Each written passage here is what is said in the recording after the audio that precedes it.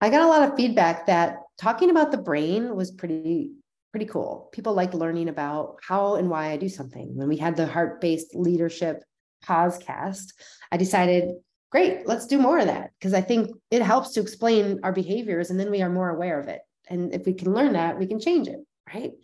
So today I am talking about a couple other ways the brain functions. And I think this is really important to know as a leader because it might explain behavior patterns that you experience or some people in your team experience.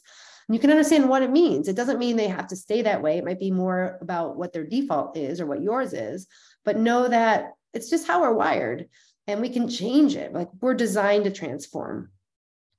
The first topic I want to talk about is the triune brain. So the triune brain, if you know this, is essentially triune, meaning there's three parts of the brain. It came from Paul MacLean, who was a researcher, physician, and neuroscientist back in mid-century, 1950s, later on in the 1900s, and basically spent 6 decades of work. He researched the brain and basically hypothesized that the skull holds not one, but these three interconnected brains. He called them interconnected biological computers, which I think is a pretty good term. They all represent an evolutionary stratum, as his exact words from his books. And each one came later as humans evolved. So that's why he called it the triune brain. There's these three prominent parts, and each one contains more progressively complex infrastructure of nerve cells. So the three parts, and you might have heard about these, there's the reptilian brain that came first, like that's when we were really primal.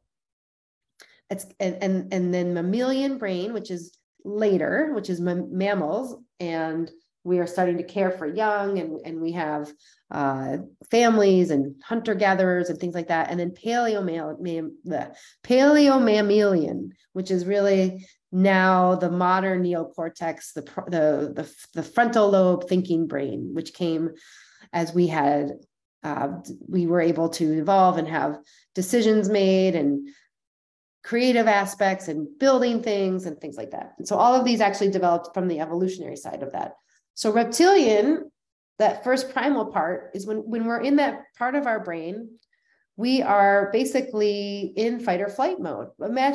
Think of a little reptile, like an iguana, sitting on a branch, right? And that iguana, is that iguana like cuddle up with another iguana and like lick its lips, lick its face and be like, hey, here I am. No, like that all that lizard thinks about is getting in the sun, maybe eating a couple flies, maybe some veggies, and going to sleep, and then doing the same thing and fighting off any predators.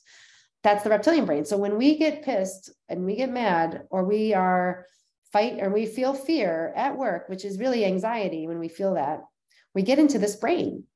And it's really, really hard to switch out of it because we're usually in an amygdala hijack. We're usually like hijacked out of our minds. And our emotional responses are 400 times faster, by the way, than our thinking brain.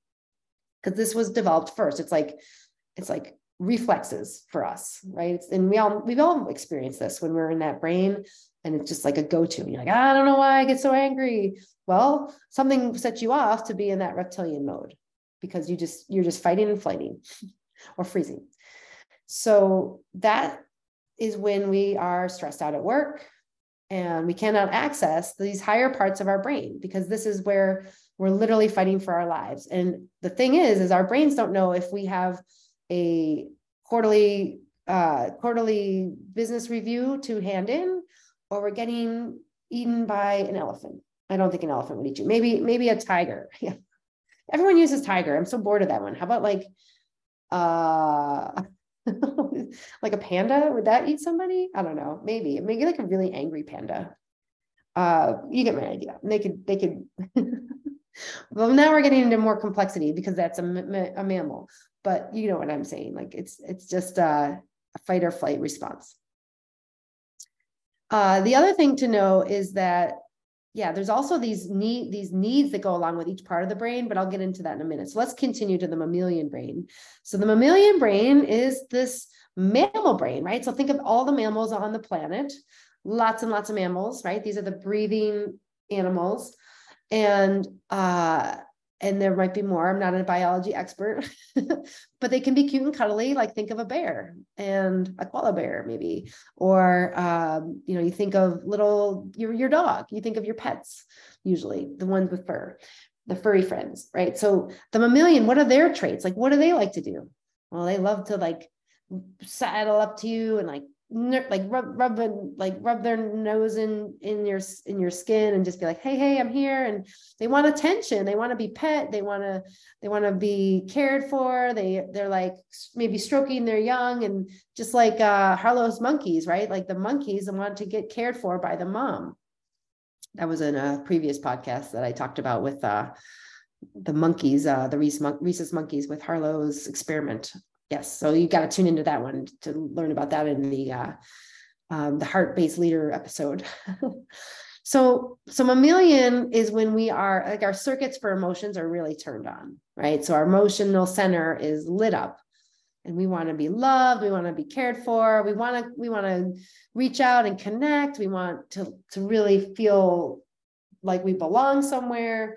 And so this part of the brain evolved the second stage, and is a really important part of the brain too, because we need this part. And this is the human aspect, right? Like humans are big into that, connecting and like groups and engaging and care, and all of that is mammalian brain. So think about as a leader, when you are caring for your team and you're, giving somebody a high five and you're excited to share a win with them, like that's our mammalian brain. Our mammalian brain is designed to like express our emotions. It's a big part of our brain. It's a huge part of our brain. And think about all the mammals, like that's how they really operate. And all the mammals stopped there. And then what happened was the humans developed this third part of the triune brain, the neocortex. And the neocortex came last. It's the least developed part of our brain. It's your temple. So if you put your fingers right where your frontal lobe is, just give it a little rub, little massage, that's your thinking brain. And this is the least active part of our brains, because 95% of our brains are unconscious. If you just tap it gently, this is our conscious brain. This is where we make decisions. That's where creativity happens. That's where we are strategic. That's where we're thinking big picture. We have visions, we have goals. All of that is from that brain. So we use it a lot. And it actually takes a tremendous amount of energy to use this part of our brain. That said, it's also a very small part of our overall functioning of our brain. So we need all three of these parts, right? Reptilian, mammalian, and the neocortex. So just know that you have all of these at access, but you need to use them all as a leader. And you might be more indexed on the neocortex, which makes a lot of sense, right? But don't forget about the mammalian part of your brain, which is designed and really wired for emotion and connection. And then the reptilian brain, where you might decide to abandon a project, right? Or you might notice there's someone who's frozen, like literally cannot make decisions out of fear. Okay. And that doesn't mean they have to stay there, but potentially you could also understand that could be something you could help with. And if that happens to you, all it means is you're in the reptilian brain and you can change that and get out of it. But we need to turn on these other parts of our brain. And one of the best ways to do that is to name a feeling. It's to journal. It's to get out of that state so that you can move into something different. And if we're super, super stressed, if you're chronically stressed, that's not going to be easy, but that's okay. That's how I can help you. That's how we can create the tools so you can move into other parts of your brain. So the last part I wanted to mention are these needs that we have for each part of the brain, right? So the reptilian part, the fight or flight mode, it needs audio visual communication. Like we need to hear things and we need to see things. And that makes sense, right? Like, am I scared? Am I not?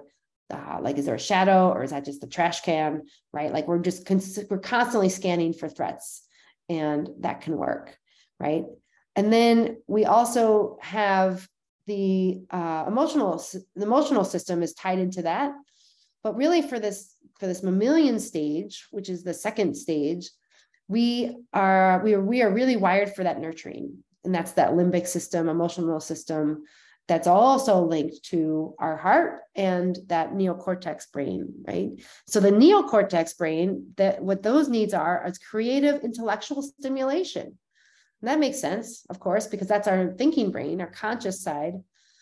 And it can really work well to have all of those as part of our integrated work life. And that's kind of cool, right? I mean, like, do we ever think of it like that? Like, no, but they're all important. So if you're only looking at spreadsheets for 8 hours a day, and maybe your brain is used to that, which is fine, that can happen, you may notice that you are feeling maybe a little drained, or you're not getting nurturing in your system. And that's when you can go home, and when you turn, like, if that's your job and that's what you have to do, awesome. And then your job later will be to get nurturing and get the creative intellectual stimulation, if it wasn't already in the spreadsheets, things like that. Right. So this is why we burn out, is when we're really over-indexed in maybe one of these parts of the brain, and we're just not nourishing and nurturing ourselves in a way that really feels holistic and helpful. We need all three of these things. And I think it's worth saying that the play works in the safe space created by the audiovisual communication too, and nurturing that when all our needs are met. So just know that, you know, when your play is there, like if you're engaging, and the act of play is joy and can be fun and a stress reliever, it can really help us get out of a lot of these things in the audiovisual communication that can get us out of the reptilian brain. So add more play into it, right? Like duck out for a game of ping pong if you have ping pong. If you don't, what could you do? What would be fun for you?